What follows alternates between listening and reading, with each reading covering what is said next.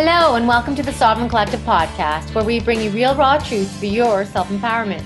I'm your host, Sasha Calavoda, and I believe that you can stand on your own 2 feet, but that you don't have to do it alone. I love learning from people who continually strive to raise the bar, to go against mainstream thinking, and who dare to question the general consensus. People who risk being ridiculed or even risk the loss of their professional status, as they bravely question the common narratives and challenge the rest of us to expand our minds and to reconsider what we think we already know. Join me in learning how to take control of your health and your mind so that you can have the energy to think more clearly and the confidence to step up and take responsibility for all aspects of your life. We promise to never censor here because I believe you are strong enough to hear the real, raw truth to make up your own mind. If you like what you find here at the Sovereign Collective podcast, then please share with your friends and family. And please also consider making a small donation on my Patreon page so that I can continue to bring you amazing content so that we can all create a better future. I so appreciate you.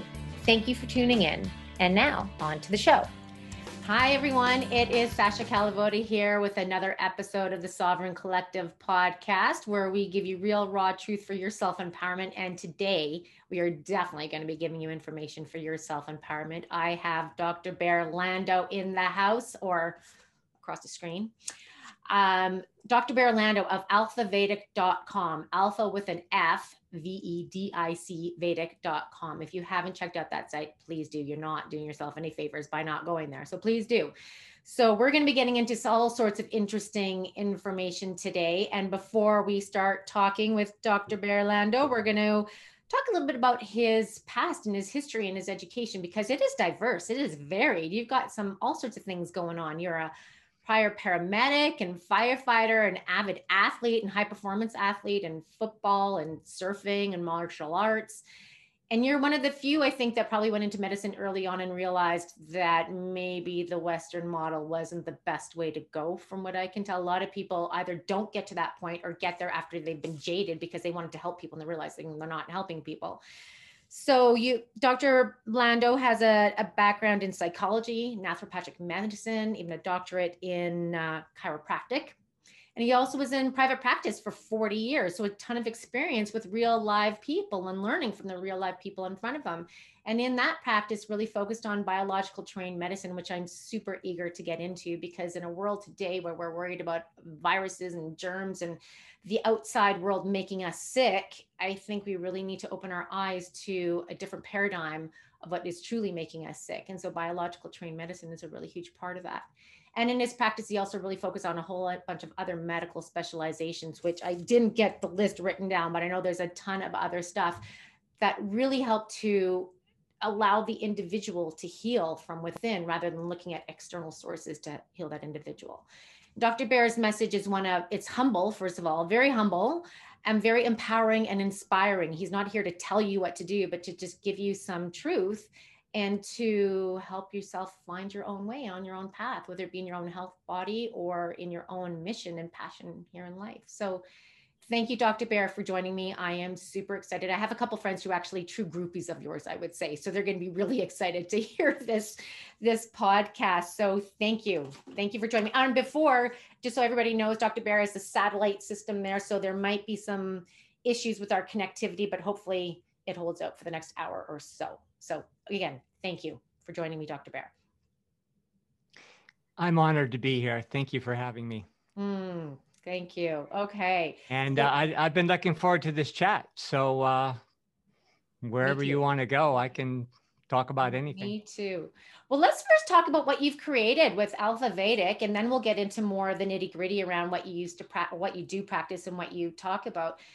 If people don't know about Alpha Vedic, for me, it's just such an interesting combo of the movement and sports, the farming, the medicine, and of course, bringing in spirituality around that and energy around that as well. It's like the whole picture project, right? You've got expertise in all of these areas. So how did you create that? And I know one of your crops, I think that you're growing, if I'm not wrong, is it Gynostemma, Jiaogulan? Because I'm drinking that right now. So As are you. That's awesome. I work with a tonic herb company here in Alberta, and this is one of our products as well. So I'm a big proponent of the Gynostemma tea. So amazing. Cheers. Cheers. I've been growing it for going about a dozen years now. We had an herb farm a little bit south of here, off grid, and out in the boonies like we are here. And we kind of outgrew the place. We need a little more space. We're on a nice riverfront there and everything. And so we found this place here. But down there, I perfected the Jiao Gulan growing because, as you know, it's mostly from southern China and Southeast Asia. And I fell in love with it, when I first started using it. And I always would buy the best organic source from overseas. And then we had some third-party testing and found out there were some beasties in it. Yeah. So I started growing it, and I had no idea if we could. We were already on a farm. We had a commercial nursery at our last place, and grew a lot of other herbs. And then I started growing that. So after a dozen years, I really got the hang of it. So we've been here for 4 years. We have a permaculture farm. I certified at Oregon State University in permaculture design. Not that I really wanted to get into the certification so much because we were already doing biodynamic farming for years, and the current certification in permaculture is a little bit too academic for us, where my wife and myself both came from farming families, where our hands were in the dirt. So we just kind of had a natural knack for it. And I came from a different culture, folks from Italy and grandfather from Peru. So they all lived on the land, and I grew up, weeding the garden and growing stuff with my mom and pruning trees. And so, yeah, it's a natural thing. So up here, we do work a little bit, though, in the educational end of things. We teach in the permaculture community and have a lot of nice programs going. So that's kind of our foundation of mostly what we do now. And this permaculture farm that we're designing here or implementing now, we just finished zone 1 this summer, which is quite a feat, because it's a few acres. And it's where we have our primary Jiao Gulan vines. So if you walk around here, nice little forest path because it likes dappled light. And we figured out how to mulch it, like right now, that's what we're doing because it's starting to get cold here. We're in the Northwest. And then if you treat it right in the dormant season, it just sprouts up on its own. So we have 4 years ago when we first moved here, we planted our first vines, just little areas at a time. And ones that we planted 4 years ago are just like lush and crazy healthy because it comes back, stronger every year. And so we've done that every successive year. So this year we had quite an extensive crop and a few acres all cultivated. And then this winter we're going to cultivate another whole forest area, and that'll wrap up zone 1. And then we're right now just poured a foundation for a lab that we're building, hopefully be done by this spring, because I do a lot of spagyric formulating, do a lot of soil science that we teach here. And also, I just call it my alchemy lab because we do a lot of other things in there with sonic therapies. So it'll have a little area for sound treatment. And because I always had sound treatment rooms in my clinics in the past. And a lot of interesting characters that are all showing up since we arrived. This is very remote. Nobody lives around here, but a few people have kind of come and, they're supporting us and donating their time. And then we have the extended community through Alpha Vedic. And we have people traveling here from all over the world. We're the subject of 2 different documentaries in the making right now where they want to chronicle our progress, because our whole message to the world is about decentralization of farming, of medicine, of commerce, and just getting back to grassroots where people thousands of miles away in suits that have never appreciated, the way we live or our needs in the first place are telling us how we should live and how much money we should give to them. So we just want to, we feel like it's time for the people of this planet to take it back and, not in a contentious way, but just,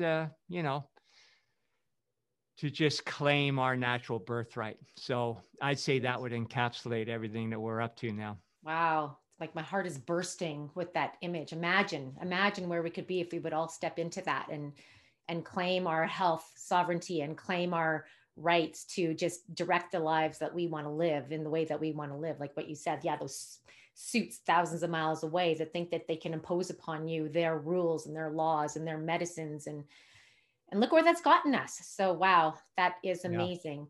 So let's quickly, since we talked about gynostemma, and I refer to it as gynostemma, I find it's an easier way to say. Can you just talk to people if they don't know what that is, quickly, as to some of the benefits, and then we'll get into your biological treatments, because I love it. I recommend this for most people, for blood sugar, for cardiovascular health, like so many other things, just wellness. So, what do you love Yeah. about gynostemma? Well, first off, it tastes great.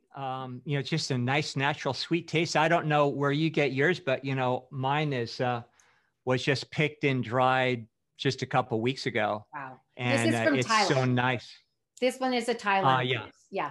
yeah, I know them. Yeah, not Mm-hmm. personally, but I know of them, I should say. Okay. Mm-hmm. But it tastes wonderful, and in the herbal community, it's very popular to throw around the term adaptogen these days. And as an herbologist, that's, I think, a little bit too loosely used. An adaptogen is a very specific herb. And I think every herb that, has a little bit of a regenerative or stimulating quality, now we kind of throw it all in that lump of adaptogen. But gynostemma, or jiao gulan, is truly an adaptogen. What I like about it is energetically, and this is the way I approach things mostly. I look at the monograms and understand all the actions and the indications and contraindications, that sort of thing, from my medical brain. But when it comes to practice, when in my career days, and also especially when it comes to farming, it's about understanding the energetic qualities of things. So it has just a wonderful balanced effect. And in the world of herbs, you have to be a little bit careful, because some herbs may be wonderful. They may or may not be right for you. So you have to take that into account, depending on, when I prescribe an herb for somebody, for instance, I'm not so much looking at, their ailment or what the herb is purported to do. I'm matching the personality of the individual with the personality of the plant. And that's where you just can really cut to the chase and really cut through all the idiosyncrasies much better. We have some technologically assisted ways of doing that with radiesthesia, biogeometry, and other tools that can really match on a waveform level how to make that perfect and really fine tune things. But gynostemma is, you really can't get in trouble by taking it long term, because it's very balanced within itself. So now if we get more into the left brain sort of analysis of it, it lengthens DNA telomeres, which are the first things that get damaged, and also the beginning of our biological or aging process when that starts happening. And there are a lot of things on the market that purport to lengthen DNA telomeres, but gynostemma is, in my opinion, the best.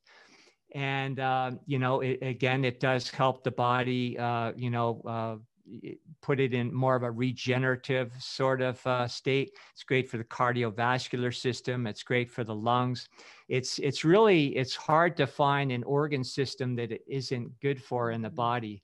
So it feels good. It's stimulating, but it's not stimulating in a way like caffeine. It's just like a natural stimulation. There's no come down. And, day by day, it just builds your energy reserves, kind of your chi reserves. And in that process, I think that's maybe why the people in Southeast China say a cup of jiao gulan a day, and you'll live past 100. And it seems like the people that do that, have that experience. And I never look to one thing externally to myself to, fix my body or make me live forever. That's not the reason why I do it, but it does feel good, and it does have a lot of marvelous actions. Absolutely. And I think it was discovered for its longevity when they did do a census rate in the southern parts of China, and they discovered, wow, less chronic disease, longer lived people. So pretty powerful. Nice. Awesome. Yeah. Okay. Well, so guys, check it out. Jiao Gulan, amazing tea.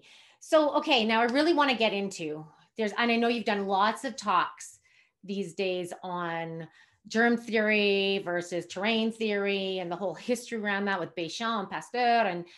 and just the spell that we're living under, thinking that we are under attack constantly, that we need to protect ourselves rather than cultivate this healthy terrain within ourselves. So one of your big focuses, I know, was biological terrain medicine. I think I'm saying that right. Yes. So tell me about that. What does that mean? When you were working with people, what were you looking at for them? Like, there's a lot of questions I have. Like, I want to know, how are you assessing people and looking at people? What is your definition of health? What is your definition of disease? But let's just start with biological trained medicine, and maybe the answers will come out of that. Yeah, maybe put it in a context of different schools of biotrained medicine. In the States here, more recently, it's taught as a science to measure pH and different more quantitative elements within the body. And then based on that, make assessments. It will then, be amenable to nutritional therapies or herbal therapies or whatever, whatever the practitioner brings to the table. I studied bioterrain medicine in a whole different school. It was more the old European school that originated with basically people like Rudolf Steiner, who, of course, had a whole different way of viewing the universe. And I was an early student of his, even while I was going through my medical training. And from there, my background is I was going down the path to just being a regular MD. And then I found this program at Stanford Medical School after my pre-med and my graduate school in psychology. And it really interested me. They were trying to create these elite level paramedics. And so they had a certification. I was accepted into it. And that's why I became a paramedic and a firefighter for a few years.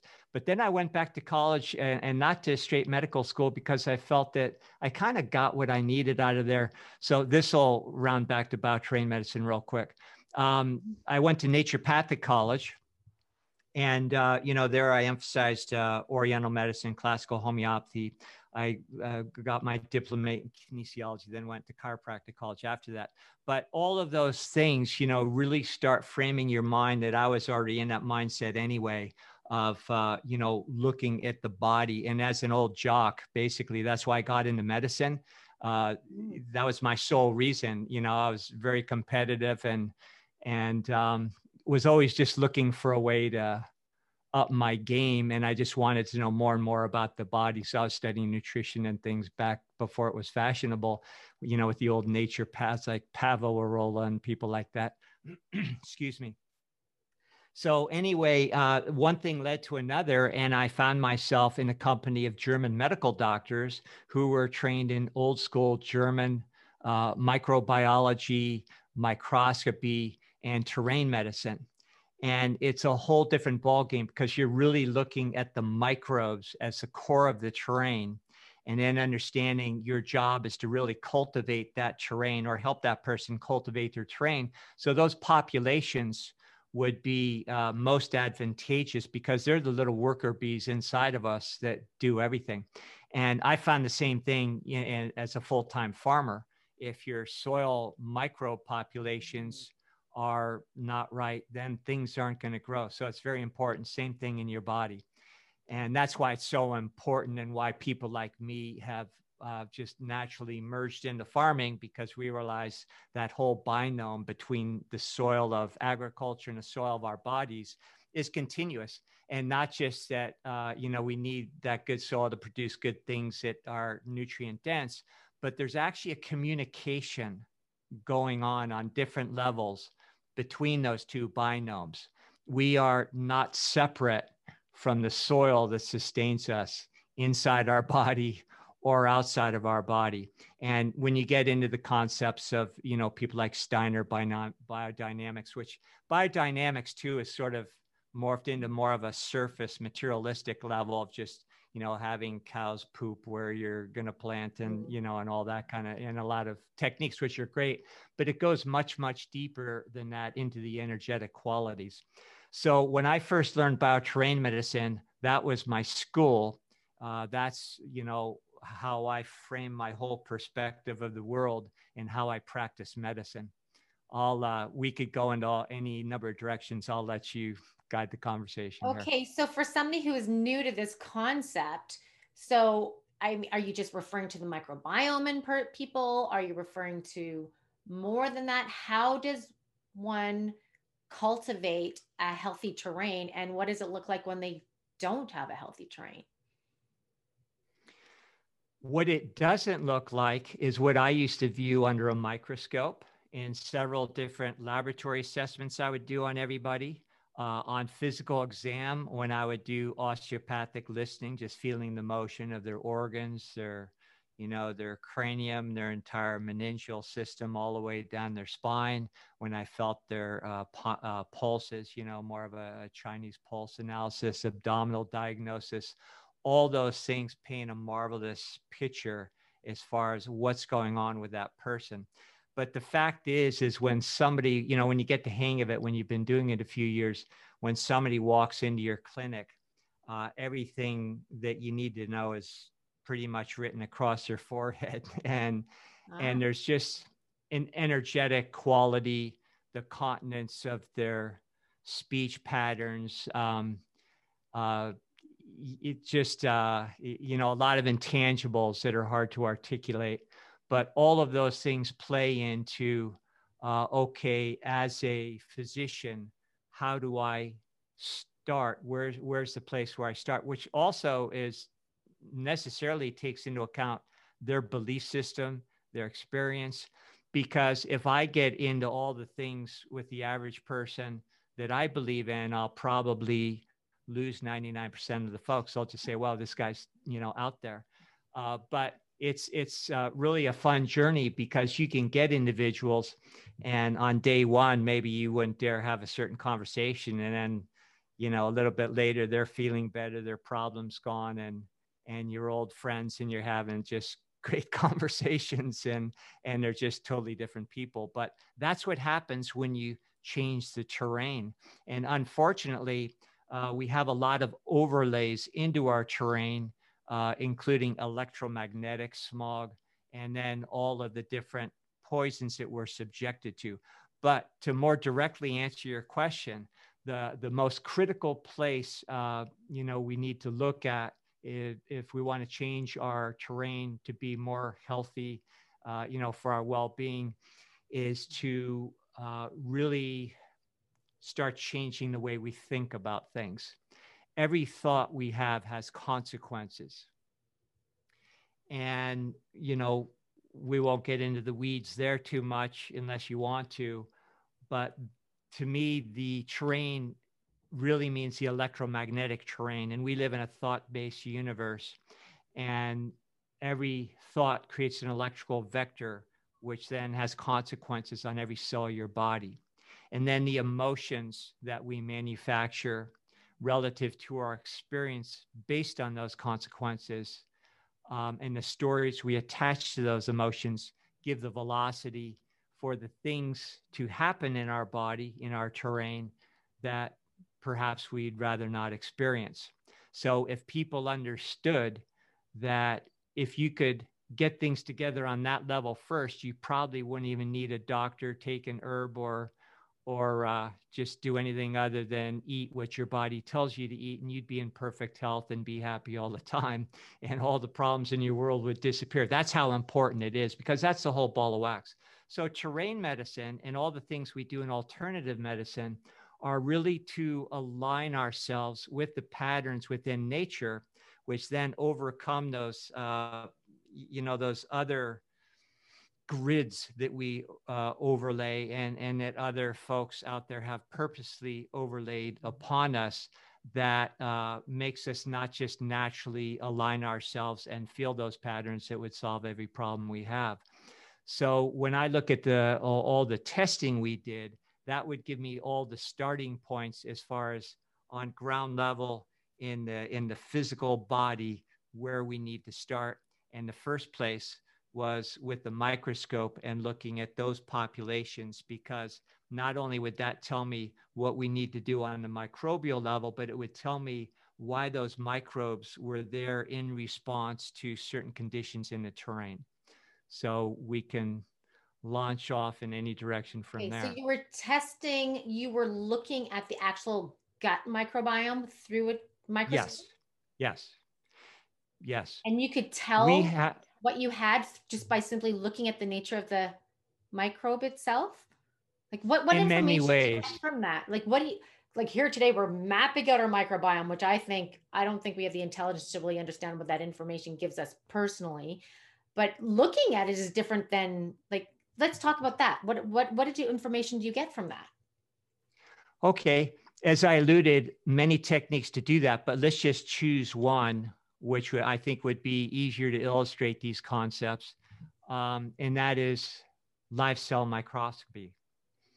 So if I take a single drop of capillary blood, venous blood, and put it under the microscope, I'm going to see what I learned in German microbiology that identifies not only different organisms that are innate to our body in our ecosystem, but also I would see what stage of development they were in. And then that would tell me more about the condition of the train. Now, what do I mean about that? We think of microbes as static organisms. It would be like us being born into a baby body and never turning into adults and looking like a baby our entire life. Well, we kind of morph into different stages of development, just like bugs outside. You know, I can go find a dead animal in the forest and find little creepy crawlers on it, and then pretty soon they grow wings and fly away. Well, you know, nature has one unerring pattern, and it works the same for all of us, big and small. So these organisms actually go through very predictable pleomorphic changes. So when you look under the microscope in a healthy blood, you see all these little sparkly things. And in the German microbiology community, they call that protids. In a gentleman I studied with, Gaston Naissance, he called them somatids. Um, uh, some of the early pioneers in terrain theory like Beauchamp, you know, he had different names, but just considered them symbionts. They're, you know, our little partners in this whole journey, you know, wearing a biological spacesuit. So when the terrain starts shifting, then these organisms shift with it in order to not only accommodate for their own welfare, but also to do jobs to maintain your ecosystem and also bring it back to balance. For instance, let's just say today you and I are together in the same room and I have a sore throat. Mm-hmm. And I tell you, yeah, I just had my throat you know, culture taken, and they found streptococcus. Now, sure enough, you wake up tomorrow morning and you have a sore throat. You go to the doctor. Yeah, I've got it too, streptococcus. What the doctors don't appreciate is there is one of these many little families of organisms in this called Penicillium notatum. And under the microscope, it would look like these little sparkly protids that we're describing. Now, if my upper respiratory system had a job to do, maybe some tissue that needed to be cleaned out, some toxins, you name it. This goes much deeper. I'm keeping it just on the physical level. Mm-hmm. And it has a much bigger story, which we may not be able to get into. But then you'll see under the microscope, it'll go through predictable stages. You know, one will, you know, colloid, chondrite, you know, we have all these terminologies to recognize what they look like at different stages. And then this Penicillium notatum will actually reach the bacterial stage. And it does that when those bacteria are necessary in the body to clean up a very specific part of the terrain, no different than when a fly lays eggs on a dead carcass out in the forest, and then it, you know, creates all the little creatures that gobble up the carcass. So it's doing the same exact thing. So when you get that throat culture, all the doctor is doing is circumstantially blaming that bacterial phase of Penicillium notatum, calling it streptococcus, and also believing that streptococcus is an entity in nature that exists independent of us and only in that one stage. That's absolutely false. And I know that for a fact because I've seen it thousands of times go from beginning all the way through the stages. And then, of course, when you manage the terrain, instead of maybe taking antibiotics that would kill the guys that are actually there at the scene trying to help you, then you're going to have much better results and your long-term health is going to improve remarkably. And when you use antibiotics and things and kill those guys that you blame for the reason why you don't feel good, then that devastates our biome inside. And in the process, let's just say your body has a biological response that the doctors would call cancer. Cancer is a pre-programmed biological response triggered by something totally different, and it's actually a healing mechanism of the body. And when our body is in balance, that tumor, as we call it, will go through 2 phases. And in the second phase, these little organisms we're talking about will actually start secreting enzymes that will digest a tumor when it's no longer necessary. And there was a time when these things weren't so problematic, where these conditions would come and go in our body all the time. We wouldn't even know about it. So when you blame these guys and then really impede what they're trying to do, let alone devastate their populations, you set yourself up for much worse things. And in the short term, you aren't appreciating what's going on in the first place. And it's true, you take an antibiotic, it will kill those guys. And those guys are secreting things that create inflammation of mucous membranes. It makes things hurt and swell, and, your nose and everything starts, upchucking things. And that doesn't feel good. Nobody wants that. And then you take an antibiotic. Oh, that's not happening anymore. So you think you're better. But in fact, you just made yourself worse. Right. Okay. I got a lot of things that came out of this one, so I had to write them down. Okay. A few things quickly. Can you, first of all, define terrain? What would you say the terrain is? What does that mean when you're soil?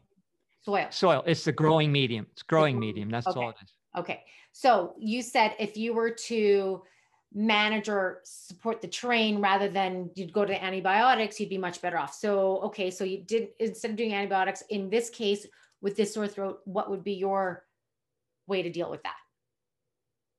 Well, in the biological terrain, you have organ systems. Now I can get 10 people with a strep throat, but I'm going to treat each one of them exactly different based on all the assessments I was kind of going through real quick earlier.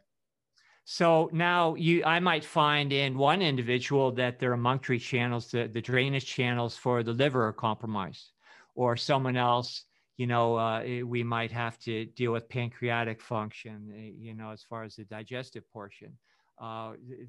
It's unlimited, as the respiratory system might need to be accommodated because, the lungs are a large elimination system in our body. And so wherever that person is compromised, and it's going to impede the whole natural process that the body is trying to achieve in the first place, then that's what you target. So if somebody isn't getting assessed, they don't have access to somebody like you that gets it. Is there something on, like for me, say, for example, if I'm getting a sore throat and I'm wondering, and maybe this is like, I actually alternate. I'll take like a liquid probiotic or some kind of liquid something, or a beet kvass or something like that. And I alternate by, say, gargling with silver or food grade hydrogen peroxide and then the probiotic. But am I doing wrong? Should I not be trying to kill that? Like, is that stepping in where I shouldn't be stepping in, even though it's a more natural way to kill? Yeah, great question. And I've used those therapies myself in the past. And, it depends on why you're using them. For instance, you can use colloidal silver or you can use hydrogen peroxide. And either one of them, most people would say, oh, this is going to kill the bad guys. When I use those things, I'm looking at the two of them for their effects on raising the energetic and physiological function of the body. And that actually happens with those two substances. It's not just that you're killing bugs. Okay. So I found that both of those are very, wonderful. But I think the main thing, if you're not seeing somebody that knows about terrain medicine, the first thing you need to do is have awareness. Awareness is going to create an electromagnetic condition in every cell of your body that is going to promote healing and immediately at that moment align you with the natural processes that know how to fix everything. Your body has your back all the time. And if we understand it, we don't even have to get fancy and look at things under a microscope or go to some doctor that, can do some kind of testing. Just that awareness alone is really 90% of the whole thing. Now, if you understand it, okay, just like in the winter months when most people get the colds and flus, which I use those terms loosely, that's because the body during those months is composting.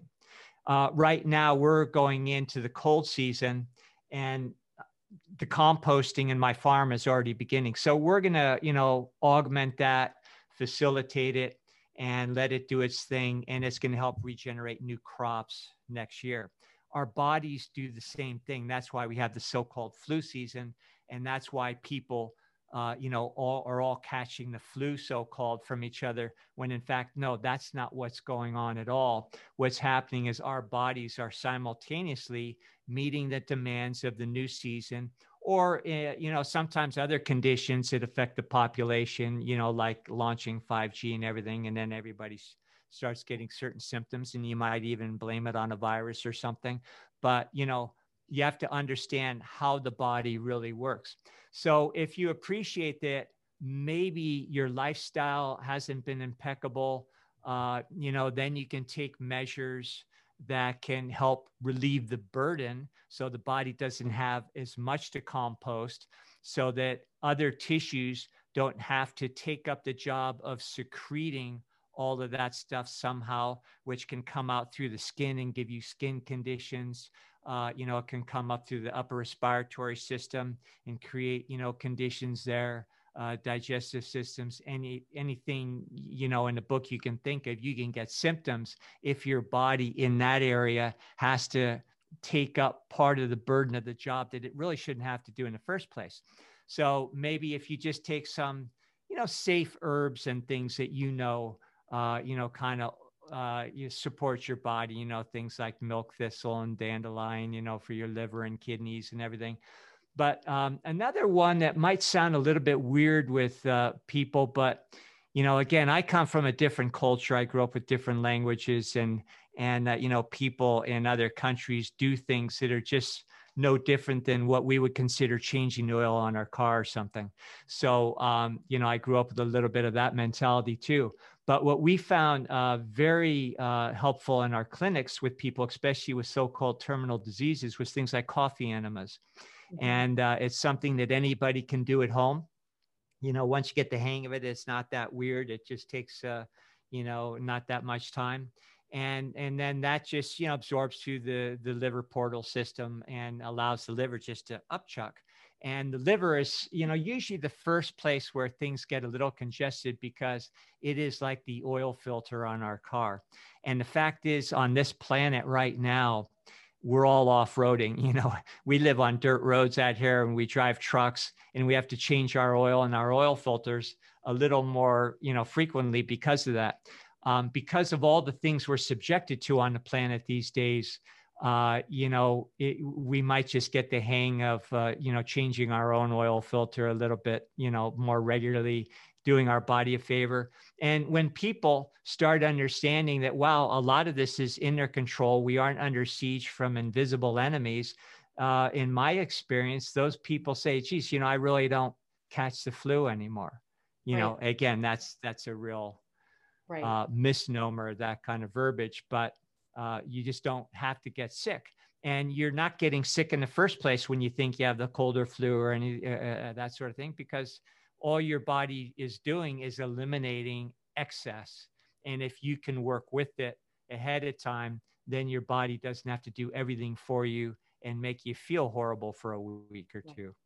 So it's pretty much cleaning house, right? Getting rid of what doesn't need to be there, detoxing, cleaning up. So I want to Yeah. come back to that example that you did with the sore throat, saying you had the detection of the streptococcus in the throat, and then the next day I go and I find the same thing. Did I catch that from you? No, this is where we have to get a little tricky. There's something we call resonance. Mm-hmm. And everything that I do now, and even when I was still had my clinic, that's the direction we had already moved to. So we did all these biological therapies and, looked at people's blood and everything. We didn't stop doing that, but we also started employing other ways to measure the resonance of the body. Everything, our entire universe works on the principle of resonance. It's one of the 7 principles of Hermetic science, and it's more proven out today than ever. So let's just say you come into my office and I've got this going on. Well, I have a whole resonance because of what my biology is doing. That resonance, if you're vulnerable, can be very contagious. And that resonance can further create the electrical vectors that will then be accommodated within the terrain, because biology cannot escape the electrical vectors that put it there in the first place. It's impossible. Everything comes from top down, thought, emotion to body. That is science. That is evidence-based. And I know the conventional systems will woo-woo that, but in fact, to not recognize how that works and have ways to not only appreciate it, but to measure it and then to have practical application based on those measurements is woo-woo. The conventional system, and why I left it, is outside of crisis intervention, is just shooting in the dark and coming up with theory upon theory to justify their prevailing narrative. And not to get all down on them, that's a very valuable training. I had that too. And it became foundational for everything I, did in my career. But when you stop there, you're in no way or shape ready to practice medicine. You have no business. So resonance is nothing more than the vibration created by polarities that are created with every thought that we think. So when you come into my office, well, let me ask you this. Let's just say if you and I have a little chat and I'm in just a horrible, foul mood and, the whole time and then we end the conversation, how are you going to feel afterwards? Yeah, not great. Yeah. It's the same thing, even if it's something in, a sore throat or something, that is a whole energetic field. And that is the true contagion, which will in turn create your biology, including the progression of certain organisms into certain phases that will then go into certain body parts and start doing their thing. And if you get into some areas of medicine, for instance, like New German medicine, we could explain that in a much better way. Right. So I'm kind of throwing out some simplistic explanations right now. Right. So now we've got the world. We're in November 2020, and people are terrified because this virus has been unleashed and it's killing people. It's making people sick. It's causing all these long-term side effects. We don't know what it's going to do, and people are terrified. So this is based in germ theory. This is based on the work of Pasteur, right? This is Yep. Flawed thinking that has never, has this ever been proven? Has that contagion in the way that we are taught in the Western medical model, has it ever actually been proven? No. And short answer. Right. There's something we really need to think about. I had a double major undergraduate, a pre-law and pre-med, and then I did a lot of work in the legal field in, we don't want to get into that, but it has to do with understanding what's really going on in our legal institutions. So I went very deep into it. And so I learned a lot of law in the process and, took off from my undergraduate work, even though I didn't go to formal law school. So there's an axiom in law called fruit of the poison tree. Are you familiar with that? No.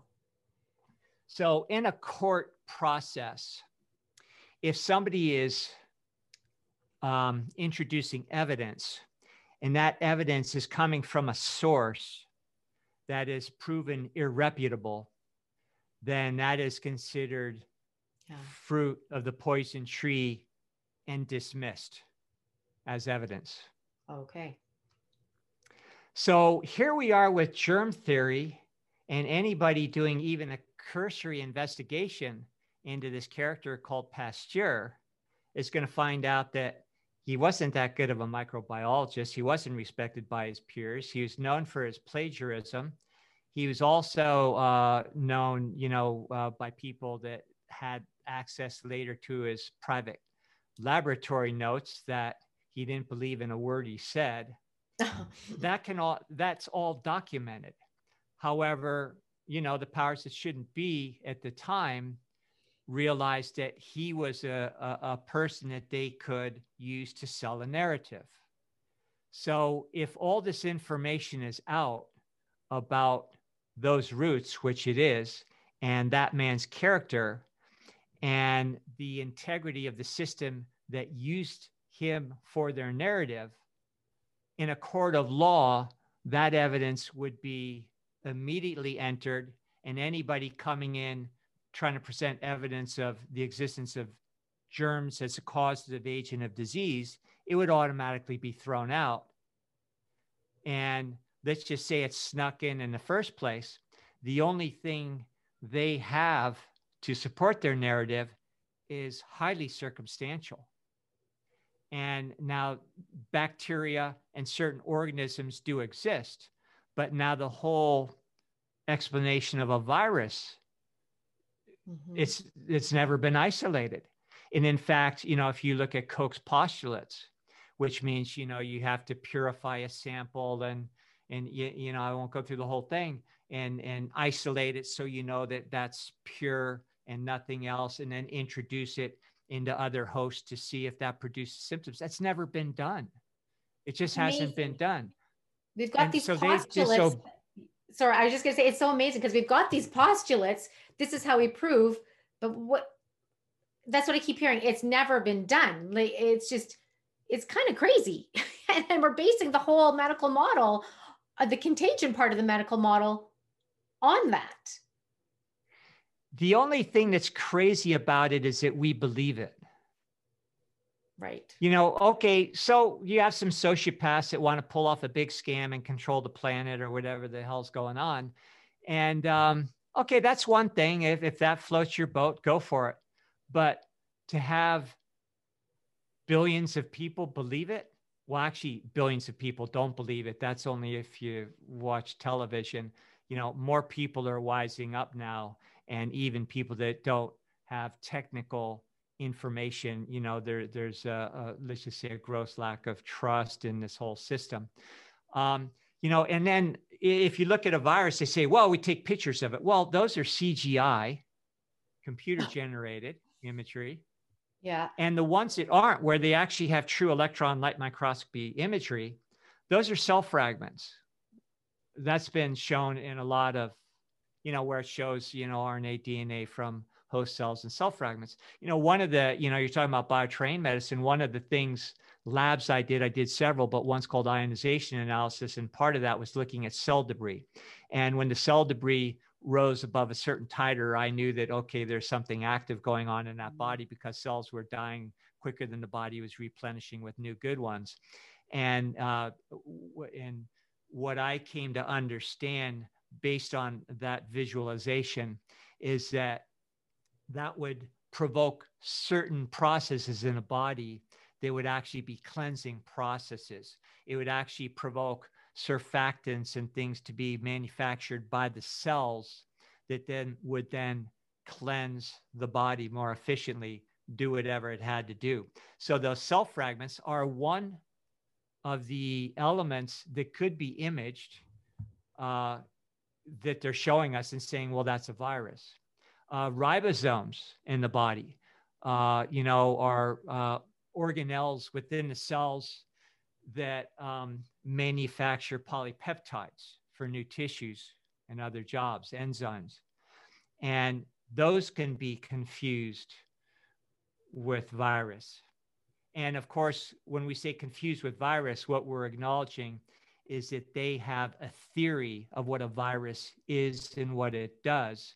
And those two examples fit their theory and then can be conveniently extrapolated to sell the whole thing. The other thing that we talk about all the time is exosomes. Mm-hmm. Exosomes, I was first made aware of those years back when I was doing stem cell research, because I was very interested in it with my work with, athletes and people that needed to regenerate knees and so forth. And I didn't like the way the mainstream was doing it. So I did a lot of research. But anyway, exosomes are produced by the body. And what it is if you take a cell membrane, and what happens, it causes like an invagination, an endosome. And then that little pocket, picks up material from the cell, and then it shoots out of the cell. That's what you call an exosome. Now, what exosomes do, they trigger all sorts of communication signaling, to help the body do certain jobs. It stimulates stem cell production of cytokines and interleukins and all the things that make our body tick, And those exosomes can be very easily confused with virus. Another thing that people never consider is antibodies. Antibodies, we are told that we have an immune system. It's based on the warfare model of biology. Get the bad guys. And the antibodies are like shooting bullets, at these foreign invaders. That's not true at all. We don't have an immune system. We have a self-maintaining, self-correcting body and biology. And what we term the immune system is part of that regenerative system. And what antibodies really do is regenerate tissue. That's what they do. But they can also be confused with virus. And then, if you want to get into the testing of virus, other than imaging, which is a bunch of bunk, then we have to get into the PCR test. All the PCR test, and of course the originator, the innovator of the PCR test said this is not a diagnostic test. It's for totally different purposes. All it does is amplify certain snippets of DNA. And then as it goes down the chain, why they call it a polymer chain reaction, then it actually manufactures DNA in a process. And then so the further you get from that initial little snippet, as that whole process continues, the more spurious the results, the more false positives, false negatives. And then, we also have to accommodate that genome sequence 8 in humans happens to be pretty identical to what they tell us is the, the beer bug. So I'm just being careful with languaging because, in the States here, we get censored for everywhere, using words. Everywhere. Absolutely. Unimaginable. Yes. So anyway, all these things that we test to prove the existence of virus. Oh, and antibodies. An antibody test, they'll say, like, people used to come to me all the time with Hep C. And other conditions, Epstein-Barr, and AIDS. I saw a lot of AIDS people. Oh, we've got the antibodies for HIV. All that shows is that you have antibodies. That's the only thing it proves. And then, of course, the antibodies are theoretically linked to a disease. And by the way, if you want to talk about Pasteur, he's got a lot of good company. Throw in Fauci, throw in Gallo, and they're all in bed together. They've all, monetizing the patents, and, that's another whole wormhole to go down. So this thing is an entirely big scam. And what I really don't understand is how intelligent, educated doctors can't see through it. I kind of understand why, but I still don't. A lot of doctors are waking up.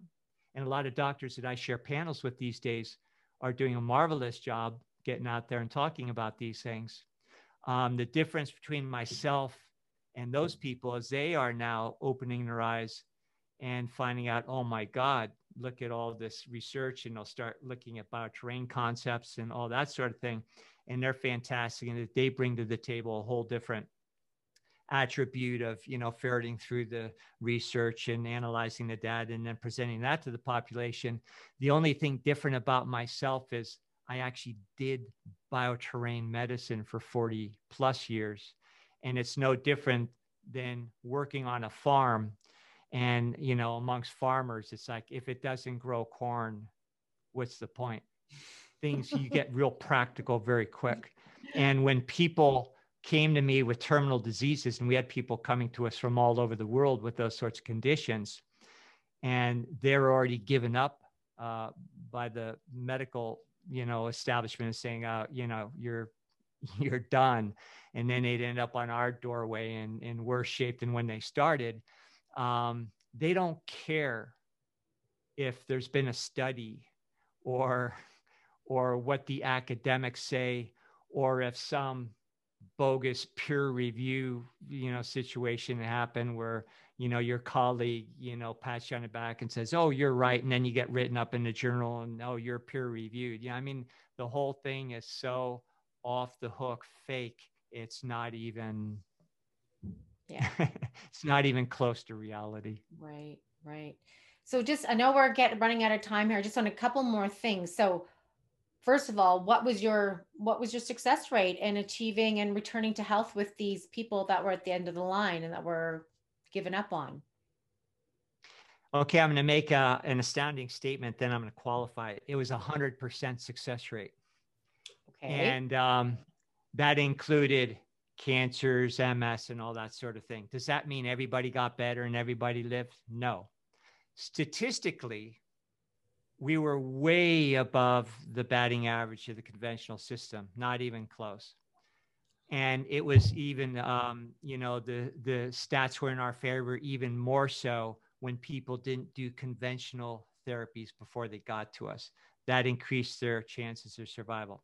Now, what I meant by 100% is what I figured out about halfway through my career is that doctors aren't gods, and it's not our job to say, I'm going to save your life, or this is when you're going to die, or you need to see me at all.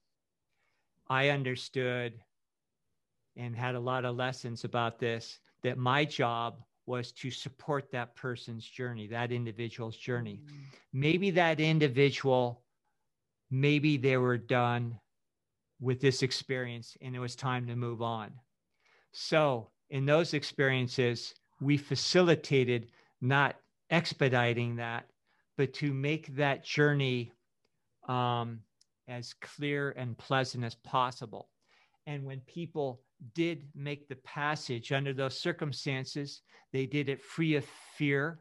They were not in the hospital. They were at home with loved ones. They simply fell asleep and understood going into it what this whole experience was about in the first place.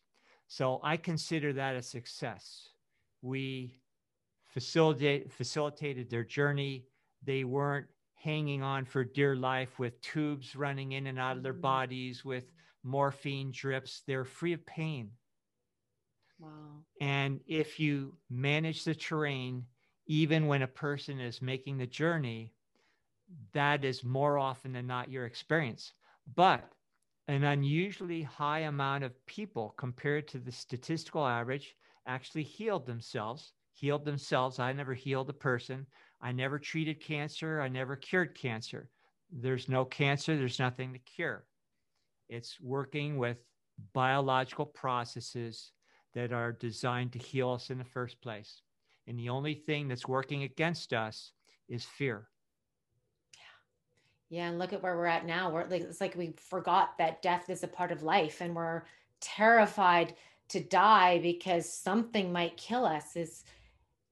And just that fear in itself, what is that doing to the terrain and you're just the life while you're here, right? As somebody said a quote about, life is about living. It's not about the fear of death. And this is what we're focused on. And we're, wow, it's like, you know, this isn't it. This body isn't it, right? And if I die, I die, and we forgot that. We forgot that it's okay to die. Well, when you get into the realm of waveform physics, which is where I spend most of my time these days, even when I'm formulating spagyrics and that sort of thing, that's how we create formulas based on the electrical vectors, not based on academic knowledge. Then you get the perfect compatible, just like sodium and chloride mating for the perfect chemical mate. Well, that's the way we do everything. So when you understand that that is how the universe works, and we are co-creators within this universe, and through our thought and emotion that necessarily outpictures into our reality, you realize we are the idea behind the body in the first place, and the idea is nothing more than a simulation of those ideas, of that thought, of those electrical vectors. So in a sense, you know, we're never the body in the first place. The body, and if we, you know, had a few more hours, we could explain how it's just literally a moment by moment movie, so to speak, you know, picked up by the senses that are also part of the same simulation. That body was never alive in the first place, the way we think it's alive. So it can't die. It would be like burning up a painting by Leonardo da Vinci and thinking that we killed him. You know, the consciousness is in the creator, not in the product. Our body is an end product. So when I'm doing bioterrain medicine, I am fully aware that everything I look at, from the microbial, biochemical, electromagnetic vectors, it's all a byproduct. And rather than try to reverse engineer as a physician somebody into health from all these myriads of parts on the ground, wouldn't it make more sense to go to the source and figure out how it works there, measure precisely, find out where the asymmetries are, and then intervene on that level? And that's a whole different discussion. A whole different discussion, which I'd love to get into one day. Okay, fascinating. That makes so much sense. Love it. Okay, I want to go back one more. Okay, before I ask you my last question, I have one more thing that I just want to ask, because it's with this whole idea of germ theory and viruses and contagion and blah blah blah. Like I actually got Dr. Tom Cowan's book. Somehow I got it from Amazon even after they banned it, because I'd already ordered it. Thank goodness. So we've got Dr. Tom Cowan, who you guys interviewed on your AlphaCast podcast last week.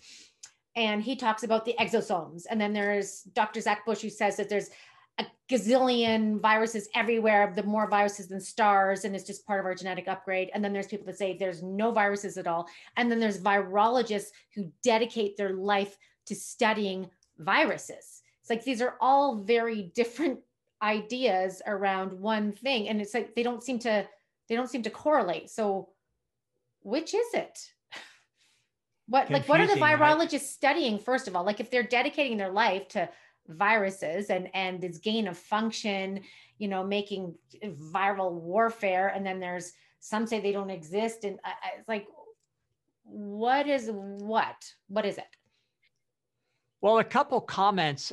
When you're in medical school, and if you do specialize in virology, you are going to stick with that narrative, and you are going to take as prima facie evidence, you know, RNA, DNA from what they consider viruses as proof of things. And then you are only allowed to practice and research within that box.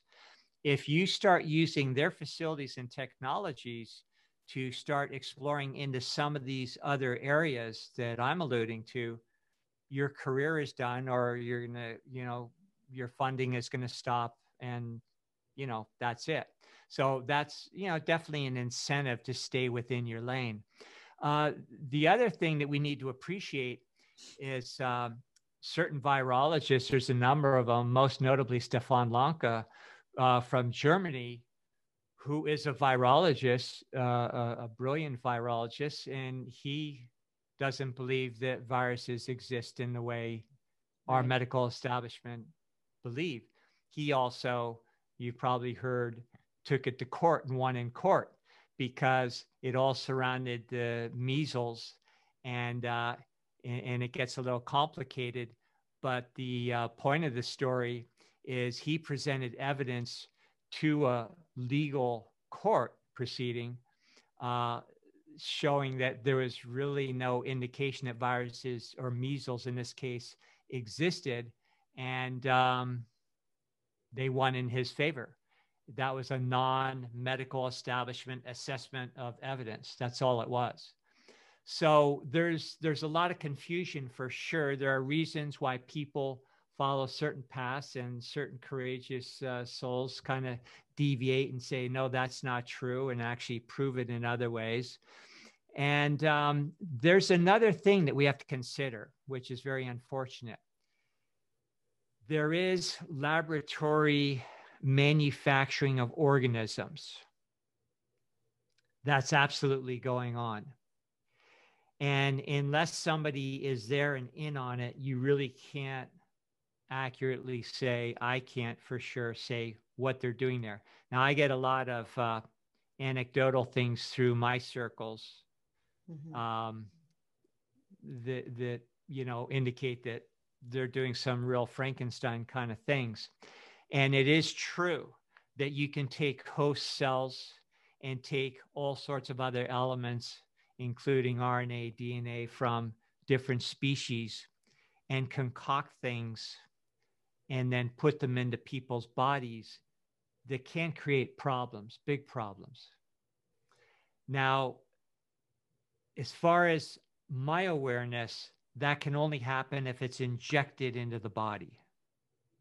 So let's just say we have a virus, whether it's, first off, a virus is dead. It's not alive. Right.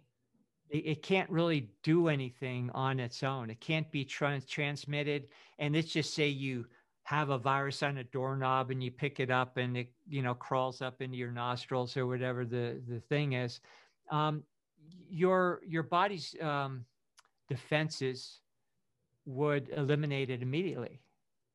The gastric juices of the stomach, different mechanisms in the respiratory system. There's no way those protein structures could survive. It just couldn't. So I don't know of any other way than injecting, manufactured or otherwise, to create a contagious sort of effect. So that might bring into why we would reconsider vaccines. It might make us ponder why they introduce certain microbe elements into insects, ticks, mosquitoes. They all have the commonality of having the ability to inject things in one's bloodstream. Right. Mm-hmm. So, that's a little speculation, but for sure, I know that that's going on. Right. And I don't think they have altruistic motives. The evidence doesn't seem to suggest that. It'd be hard to come to that conclusion. Definitely. Yeah. Okay. So last thing. Well, I could ask, it's not the last thing, but last thing for now. So what would be your top tips? So we talked about the mind, we talked about the thoughts and the emotions, everything like that, but what are your top tips for the individual, the average individual, to take that they could do to cultivate a healthy terrain? What does that look like? And it, like, not everything, just basic tips for the average person. The best things are free. And again, it first starts with thinking double plus happy thoughts. Okay. After that, just a good diet, of natural foodstuffs. Dietary trends kind of drive me crazy because I've seen everyone come and go for many years and they just don't work across the board. So what I would advise people to do is just eat food, like real food. If your body is, used to accommodating flesh foods or animal products, then just, have good, healthy sources for those. And, maybe think about adding a little bit more plant-based to it, be more omnivorous. That would be a little easier on your system, I think. If somebody is maybe embarking on going more vegetarian, then allow yourself to take baby steps so you have the ability to develop the necessary enzyme systems and emotional makeup and everything to get what you need out of that so that you'll thrive no matter what you're eating. But number one, just eat food. Good, clean water. Water is so important. And water, even going through filter systems, from the municipal system, this gets more into the electromagnetics, but all that water a lot of it is recycled through people's bodies. It picks up the imprints of a lot of toxic things, pharmaceuticals, emotions, and unless you change the angulations of the bonds of that water, which water purification doesn't do, you're actually getting homeopathic dosages of all those things. So if you can find a source of good spring water that, comes not shipped in plastic or something, or if you better yet have a natural spring nearby, we have one squirting out of the side of the hill on our property over here. Oh, nice. That's the best thing. But water is so critical. And you don't have to overdo it. You don't have to drink 6 gallons a day. Just keep yourself hydrated. Because one thing that people have to understand is that all these EMF frequencies from Wi-Fi and 5G that they're unleashing, those in the form of in the field of waveform mechanics, those are vertical carrier waves that are very penetrating. And what they do in the process, in fact, it's how they used to mummify bodies in Egypt, is with these kinds of vertical penetrating carrier waves, and it would actually mummify. And we could tell you some interesting stories where of things that happen in our research working with those waves. But the point is those waves will have they're permeating our entire existence these days, and they have a very dehydrating effect on our body. So also have a good source of sodium, not the stuff you buy in the grocery store, but Celtic sea salt, Himalayan salt. Those are not only high in minerals, and that would be my next recommendation after water is mineralization. But just get good water, good minerals.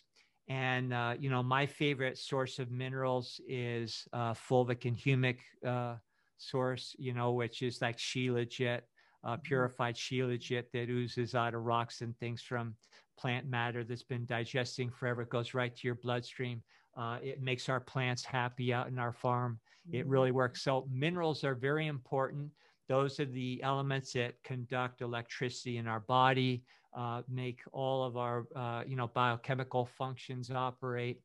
And they also, if they're short in supply, then those other more heavy metals and other toxins will start clogging up the neurological terminal dendrites, in their place. So mineralization is also a very good way to make sure your body stays clean. And another thing that's great, and, we're talking about what to do if you have the flu or something. Well, the first thing is stop eating, maybe have miso soup and fluids and, take the digestive effort away. When an animal gets sick, the first thing it does, it stops eating. It won't eat until it's better. Now, if you're healthy and you're not just trying to, get better from something, a great thing is just take a little vacation from food every once in a while. Take 1 day a week, 3 days a month, 10 days every calendar quarter. That sounds radical for most people that couldn't imagine missing lunch. But once you get the hang of it, it's not that big of a thing. And you actually end up feeling really super in other ways. We're not saying starve yourself, but give your body a break. We eat too much. I don't think you need more than 1 meal a day. Wow. Okay. And are you a fan of supplementation? I do supplements and mostly minerals. And, from humic, fulvic sources. I think a lot of the supplements, because I've been in that industry for a long time, are questionable.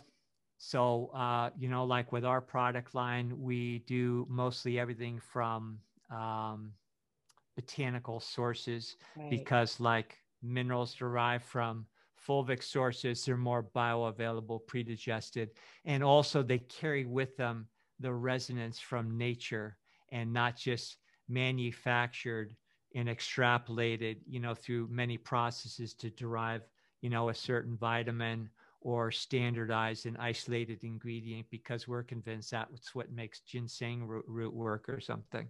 Right. Right. So you do have So a eat line though everything on in your whole form. site. Pardon? Sorry. No, you go. I was just gonna say, well, you do have a line on your site of whole food. Like I was looking at your vitamin C and it's from, I think, acerola and other like vitamin C rich foods. So you're getting not just that isolated vitamin, but you're getting all the complement of what would be in that food to make that a lot more bioavailable and effective without having maybe as high of a amount of that isolated vitamin C compound. Exactly. I do a few little alchemical tricks with those products to Ooh. tweak them to be more effective.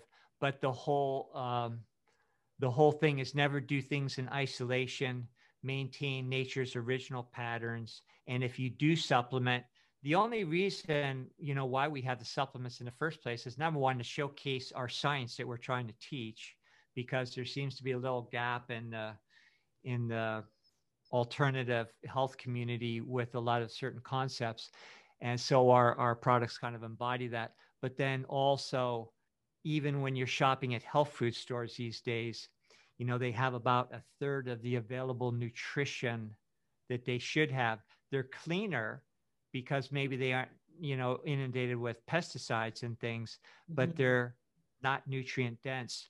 Right. So the way we farm, by paying more attention to the electrical vectors in the soil that then makes the micronage in the soil, makes it so that the rootlets and the soil is compatible, then with very little organic fertilizer input, you have very nutrient dense food. And you can eat organic food. And if it isn't nutrient dense, like something you might buy from, say, Whole Foods or something, because it's just all mass produced, even though it has an organic sticker, it Yeah. can actually be toxic Mm. in a What do you whole mean by different that? way that goes beyond just pesticides. Well, if it's not nutrient dense, then it does not have all the enzymes and factors that you need in it to digest it in the first place. And then you will have undigested food particles and other elements in the body that start interfering with gut health, which is a trendy thing these days. Certain organisms will have to get in the act to help get rid of it, and then they can start embedding themselves into the mucosa of the intestinal lining, which is very, very thin, and then that can start creating what we call leaky gut syndrome and all these things. So, but if you understand the roots of them, you don't have to just start taking tons of glutamine to repair your gut and all these other supplements. Just understand how you got there and you can reverse it in a matter of time. So, yeah, to answer your question, good, wholesome food. And some of the products we have that are, not just mineral based, they're more macro nutrients, just good sources of, whole foods in their whole form for people that are on the go and maybe don't have access to a health food store. Right, right. Okay. Okay, amazing. And I think paying attention to nature, that's one of the big things that I see clients through nutrition. And one of the big things is pay attention. What is nature offering right now? Is it cold? Is it warm outside? Are there long days? Are they short days? What kind of food is in your environment? What are the farmers harvesting right now? And we kind of have disconnected from Yeah. the monthly rhythms, the daily rhythms, the yearly Yeah. rhythms. Yeah. So, Eat local, get out in nature, get a lot of fresh air, and yes. exercise. Exercise is the Ooh, best thing you can do. And right. you don't have to be a CrossFit star or anything like that. Just get out and walk, stretch. I'm a big believer in flexibility exercising. And, if you're so inclined to do something a little bit more intense, that can be fun too. Just let your body work up to it. So all those things, most of them are all free. and they're right under our nose. And most people would heal their bodies on their own without seeing a doctor. I personally don't believe in doctors. I just don't. Yeah, I have an 11-year-old son, and my family doctor doesn't even know I had a baby. That's great. So I haven't been there for a while.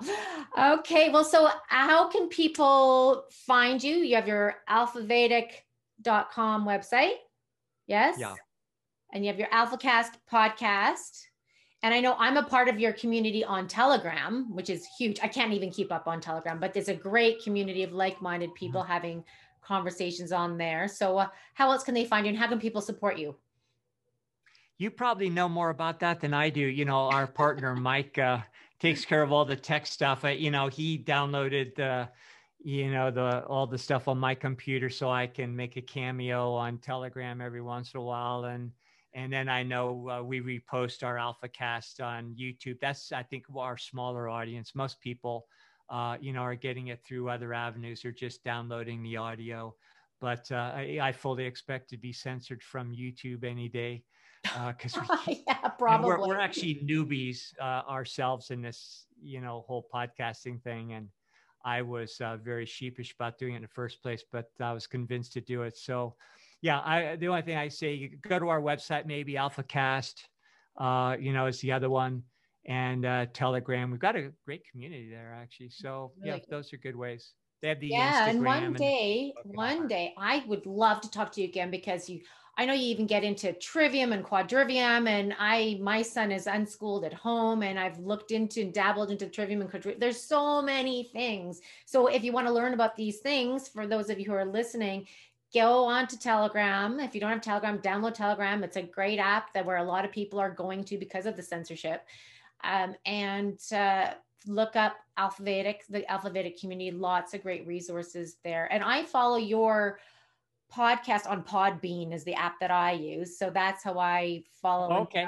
So I can listen to you as I drive around and on Podbean. So just a great way. And I'm very glad that you were talked into creating this podcast, because you have amazing people coming together. And I keep saying there are some silver linings coming out of the insanity of the world, and all these amazing people who might not have known each other otherwise, right? Like you've had so many fantastic, brilliant minds, and together we can unify and become stronger and really get to truth and empowerment, rather than this control situation that we're living under right now. So, and the power has always been in our hands, always.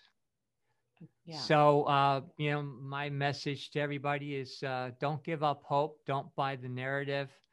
Turn off your television, and we can create the world that we want anytime we care to.